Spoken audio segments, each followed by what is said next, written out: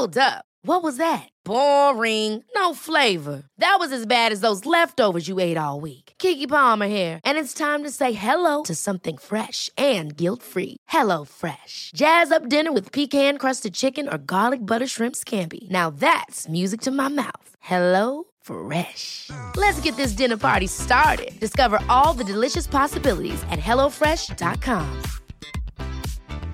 Many of us have those stubborn pounds that seem impossible to lose, no matter how good we eat or how hard we work out. My solution is PlushCare. PlushCare is a leading telehealth provider with doctors who are there for you day and night to partner with you in your weight loss journey. They can prescribe FDA-approved weight loss medications like Wegovy and Zepbound for those who qualify. Plus, they accept most insurance plans. To get started, visit plushcare.com/weightloss. That's plushcare.com/weightloss. Since 2013, Bombas has donated over 100 million socks, underwear, and T-shirts to those facing homelessness. If we counted those on air, this ad would last over 1,157 days. But if we counted the time it takes to make a donation possible, it would take just a few clicks. Because every time you make a purchase, Bombas donates an item to someone who needs it. Go to bombas.com/ACAST and use code ACAST for 20% off your first purchase. That's bombas.com/ACAST, code ACAST. It's mentally yours. Mentally yours. Hello and welcome back to Mentally Yours, metro.co.uk's mental health podcast. I'm Rachel, Metro's lifestyle editor, and on today's episode, we're very excited to have Nikki Wake with us to talk about anticipatory grief. That's the grief we sometimes feel before an impending loss or when we know we're going to lose someone. Her husband's death inspired her to set up a dating app exclusively for people who've lost partners called Chapter 2. But before that, I'm going to hear from some of you. As always, you've been sending us your voice notes to let us know what you've been doing to support your mental health this week. For me personally, it's been a pretty busy week and a pretty tiring week. I've just got back from a 4-day wedding extravaganza that was very fun, but going straight back into work, I'm pretty shattered. So this week I've been trying to get some early nights, eating some good food, and just reminding myself that I'm tired because I've been burning the candle at both ends, but it will pass. Really looking forward to hearing what you've been up to. Sometimes with my mental health, it just helps to go back to basics and check that I've been outside and that I have had a shower. And also, just how powerful it is to go for a walk. I find it really grounding and can really clear my head. And I love being in nature. As someone who is often around people and my job kind of depends on talking to people and being sociable, my key thing for my mental health is just going away and having a moment for an hour or two to myself to recharge, because I love being around people, but that's not to say it isn't exhausting. I think that's something that's often misunderstood about confident, louder people. So going to a room, shutting the door and having some time complete to myself to recharge the batteries. Mentally yours. So Nikki, tell us a little bit about your late husband, Andy. What was your first date like? Absolutely. So I met Andy in 2002 in Manchester during the Commonwealth Games, which was an amazing time for Manchester. The city really came to life. It was a kind of like real Renaissance moment. He worked for Greater Manchester Police. I ran events company. So we were invariably working in the same stadium at the same time, but we never met because obviously it was full of like 50,000 people. At the same time, I was using datingdirect.com. And that was early adopter dating. In fact, we were some of the world's early adopters of that technology. We dated back when you didn't tell people you dated online. You know what I mean? We'd make up stories about meeting in a bar or whatever else. But actually, we did meet online. Our first date was at the end of that week when we both managed to carve a little time out. A wonderful little bar in Manchester, in Atlas, in the beer garden, in the glorious sunshine. Drank way too much drink. Ended up with the best snog of my life. And for once, I was a very good girl. I got myself in a taxi home. For which I think it was probably one of the most sensible decisions I've ever made, because he actually called straight away to make a second date. So that was good. So then we had a bit of a whirlwind romance. We had a dirty weekend away in Amsterdam together. We spent our first Christmas together. I'd moved in with him in November. He asked me to move in with him. So it was funny. He used to live in a council block in Salford. And I told everybody I moved into Salford Quays because it was much posher. I couldn't possibly cope with the idea of living in Salford. But it saved us a fortune on rent, and we were saving for a mortgage. And by that point, we both knew it was serious. We then went for a holiday in January to Jamaica. It was called Couples, a kind of, the couples only sandals like all-inclusive 5-star pop star resort with your own butler and, little cute quotes of Bob Marley on the bed and petals every night and, all that kind of stuff. And it was absolutely idyllic. 2 of the happiest weeks of my life. And on our last night, we were stood on the beach and we looked up and there were 3 stars in the sky. And he said, "That's us." And I said, "Well, there's only 2 of us." He said, "But there won't be, will there? We're going to make a baby together, aren't we?" And I said, "Yes." And he said, "You want to come back here and get married?" Because it's our proposal. Obviously, he was a man, so clearly he hadn't actually planned ahead or bought a ring, or there was no blue box from Tiffany or anything of that kind of nature. But I thought, I'll take that. That's all right. The formalities can come later. So we went home. We went back to our respective jobs. Life was idyllic and lovely. We were the most loved up couple. He was my soulmate. He was my John to my Yoko. He was a true Renaissance man. He was a blogger. He was an artist. He was a writer. He was a journo. He ran the Greater Manchester Press Office. He finally did get round to a proper proposal with a proper ring, which was beautiful. Got down on one knee in front of the Wallabies. I squealed yes. We got a round of applause from the 4 people who were near the Wallabies, and then went and told our parents. And we started making plans to get married in Jamaica. So 2004, they promised us a non-religious ceremony, but the rector or whoever he was, it was fire and brimstone, and this is in the eyes of God. And I could see Andy looking at me, and he's an atheist, looking at me and kind of, I'm going to absolutely kill you for this. Anyway, an hour later, sat in a jacuzzi, sipping champagne, best day of my life. There's tears rolling down my cheeks. The happiest I had ever been in my life. So we carelessly threw away the birth control and thought, right, this baby making stuff, that'll be easy, won't it? Get on with it. So we tried long and hard, and we had a lot of fun trying, don't get me wrong. Unfortunately, it wasn't happening naturally. And so with a tiny bit of medical intervention, not too much, thankfully. First time lucky, I got pregnant. And my little beautiful baby boy, Finn, was born in 2007 and burst into the world. When I said burst, 27 hours of labour later and a C-section. Mm-hmm. So Andy became this perfect stay-at-home dad. He did every school walk, cooked every meal. I was off on a business trip in 2017. I came back 2017 July. And I could tell something was off with Andy. And he said to me, I said to him, "What's wrong?" And he said, "Well, look, I'm sure it's nothing to worry about, but I've been having these like chest pains." My blood ran cold. I felt like, when someone walks over your grave, it was that sort of feeling. So I frog marched into the doctors. The first time he went in, they told him it was because he had stress. Well, he couldn't spell the word stress, let alone bloody be stressed. And then 2 more times later, I went in to the doctors and I played Merry Hal and insisted they did an ECG.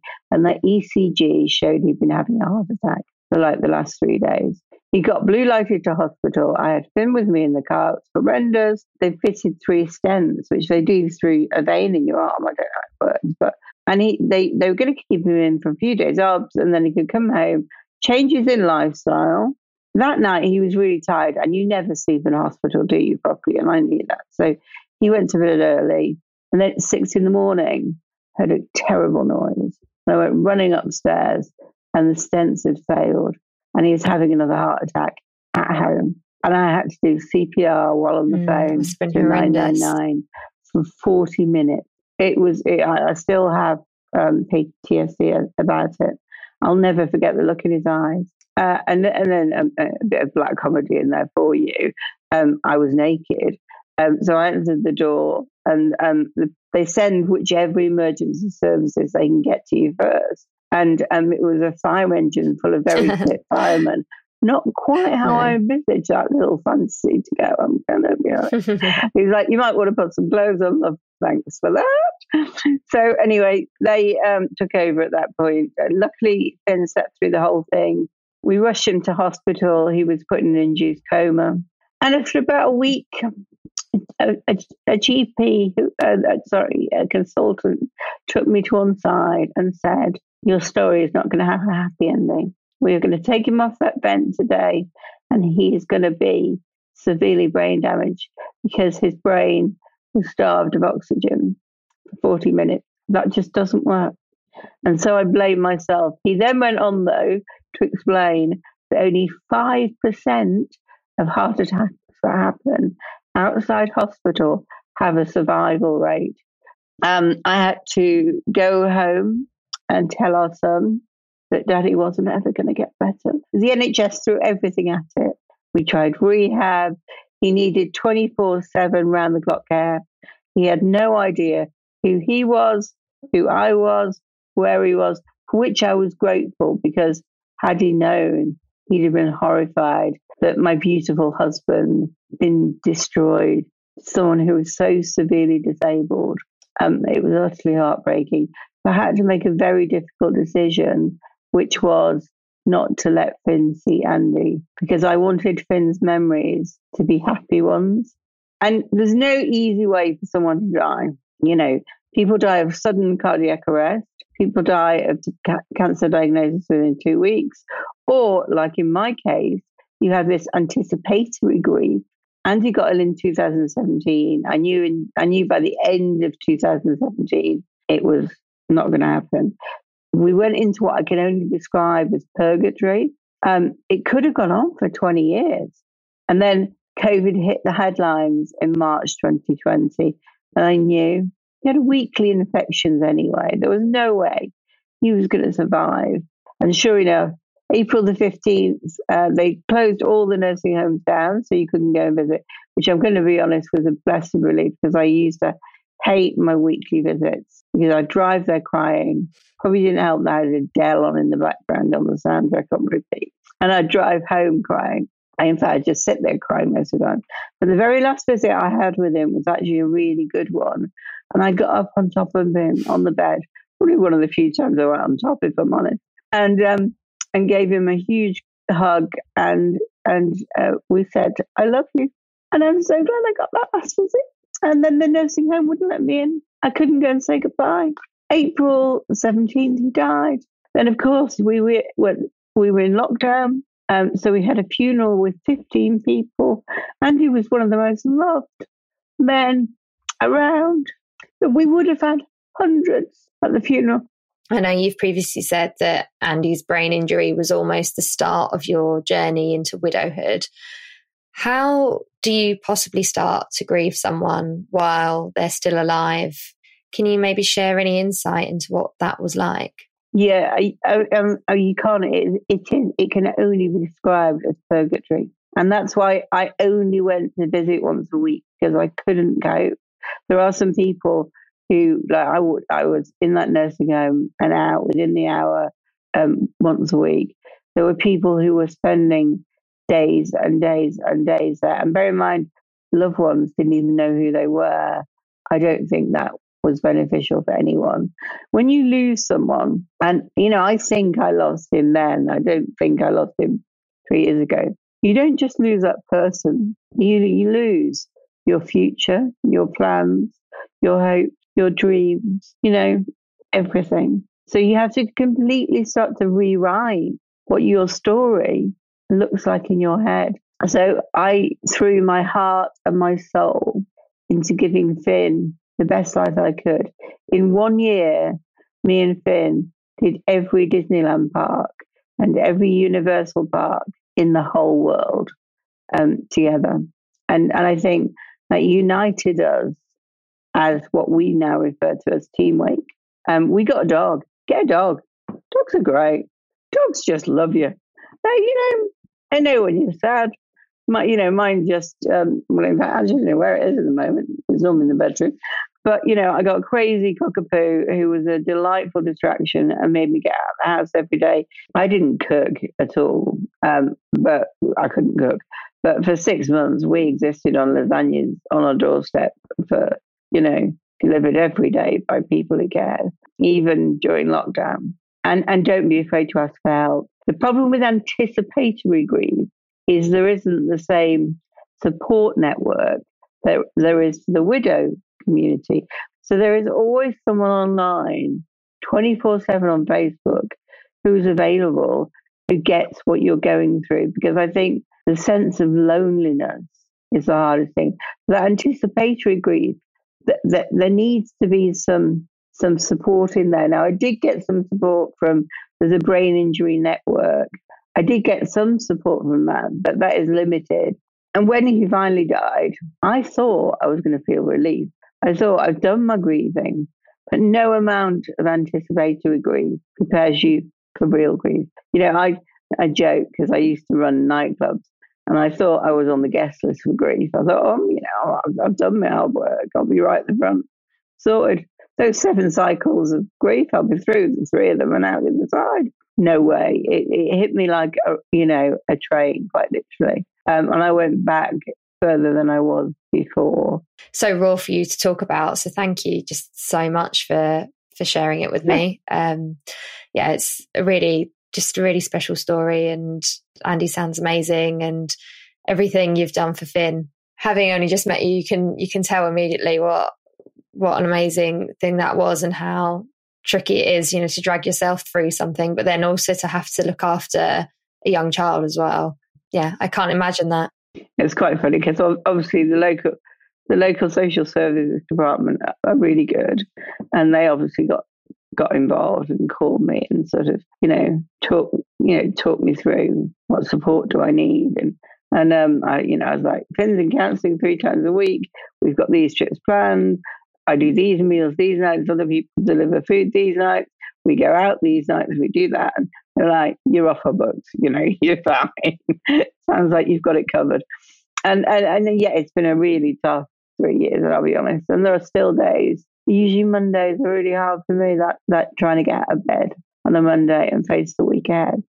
What I've tried to do is turn the negative into positive. So by building 2 new businesses. So being part of the Widow Network, which is amazing, and Save My Sanity, and actually defining as a widow really helped me. It gave me a new sense of identity.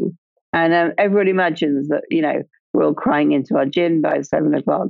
We're not, we're raving in the club till 2 a.m. Because if there's one thing you want to know about widows is they seize the day. They live for the moment. We all know that life changes in a heartbeat. You learn to live with it, you carry it forward. And we always talk about moving forward, never moving on, because that's the 2 very different concepts. So being an entrepreneur, I was like, there's an idea here. So I came home and I went on the App Store, and there were no apps for widow dating, none whatsoever. There were some widow dating sites, but they were run by mainstream sites with stock pictures of grey-haired old ladies and some silver foxes that are never on the site, trust me. So we started something called Chapter 2, dating.app. Now, within widow circles, Chapter 2 is shorthand for your next big relationship. Everybody refers to the next one as Chapter 2. So you don't even have to explain what it is. It says what it does on the tin. When we launched that in November, we've now got over 3,500 members. It's fabulous. I think we've got about 30 successful couples together already. It's my reason for being. It's why I was put on this earth. I now know that. So we've now launched, as of yesterday, widowsfire.co.uk. Now, Widows Fire is a known phenomenon, which happens when people lose someone. The intense feelings of loss and grief make them, not for want of a better word, horny, because you shared your bed with someone for 20 years and your body is aching to be held. And it's not just the sex. I mean, sex is important. That's what we're bred to do, let's be honest. We're all grown adults. Let's not mess around here. It's the spooning, it's the being held, it's the someone to go out for dinner with, it's that kind of thing. And so Widow's Fire is a fun and flirty and safe place. The problem with dating widows is, when do you say you're a widow? Because if you drop it on a first date, it's a bit of a passion killer. If it's on your profile, you could be ripe for exploitation. I do put it on my profile because what you see is what you get with me. And if you can't, and I'm very good at spotting scammers and all that. So you've created this amazing community. It sounds so great. Can you tell us how your own mental health is now? Yeah, I mean, I'm far from fixed, I'll be honest. So I'm still on metrazapine. I now don't do regular counselling. At one point, I was going 2 times a week. I dropped it down to 1 time a week, then 1 time a month, and now I have Sue, my counsellor, on speed dial. And I treat it. This is how I treat it. I treat it like when I'm feeling a bit down, I go and get my nails done, or I go for facial. I treat it as a spa session for my head. And I kind of don't have any shame or worry about dipping into that.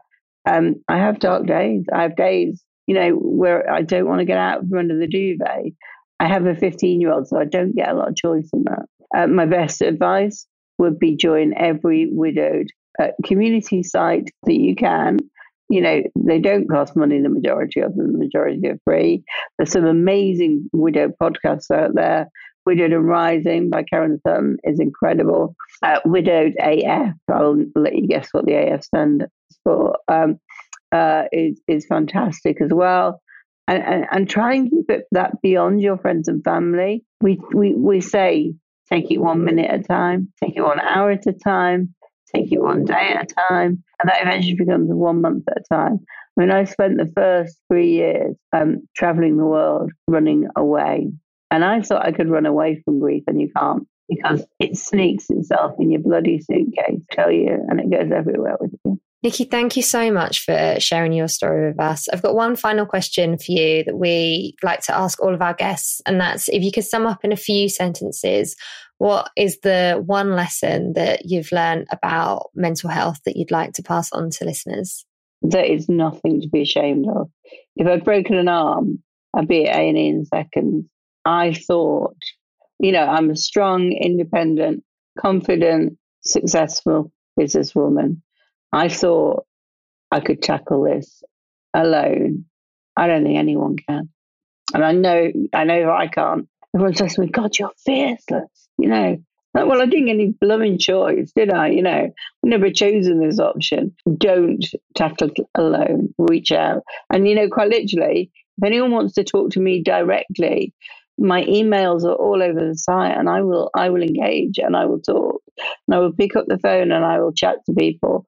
And I've got an army of supporters around me who would do the same. There are networks there. Use them and abuse them. And mental illness is a very real problem, and it's a problem that doesn't just affect you. It affects the people around you, and particularly if you're a parent, the people you care for. And so you're not just doing it for you, you're doing it for them. It's mentally yours,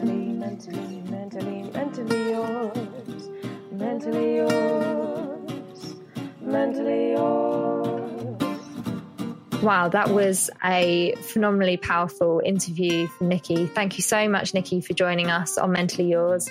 If you've been affected by anything you've heard today, please do call the Samaritans on 116 123.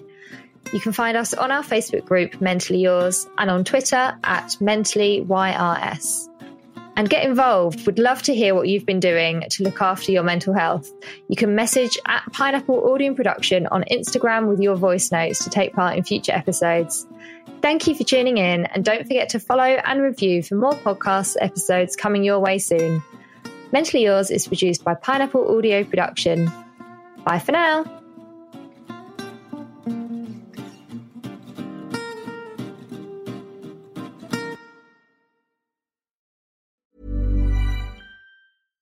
Hi, I'm Daniel, founder of Pretty Litter. Cats and cat owners deserve better than any old-fashioned litter. That's why I teamed up with scientists and veterinarians to create Pretty Litter. Its innovative crystal formula has superior odor control and weighs up to 80% less than clay litter. Pretty Litter even monitors health by changing colors to help detect early signs of potential illness. It's the world's smartest kitty litter. Go to prettylitter.com and use code ACAST for 20% off your first order and a free cat toy. Terms and conditions apply. See site for details. Planning for your next trip? Elevate your travel style with Quince. Quince has all the jet-setting essentials you'll want for your next getaway, like European linen, premium luggage options, buttery soft Italian leather bags, and so much more. And is all priced at 50 to 80% less than similar brands. Plus, Quince only works with factories that use safe and ethical manufacturing practices. Pack your bags with high-quality essentials you'll be wearing for vacations to come with Quince. Go to quince.com/pack for free shipping and 365-day returns. Even when we're on a budget, we still deserve nice things. Quince is a place to scoop up stunning high-end goods for 50 to 80% less than similar brands. They have buttery soft cashmere sweaters starting at $50, luxurious Italian leather bags, and so much more. Plus, Quince only works with factories that use safe, ethical, and responsible manufacturing. Get the high-end goods you'll love without the high price tag with Quince. Go to quince.com/style for free shipping and 365-day returns.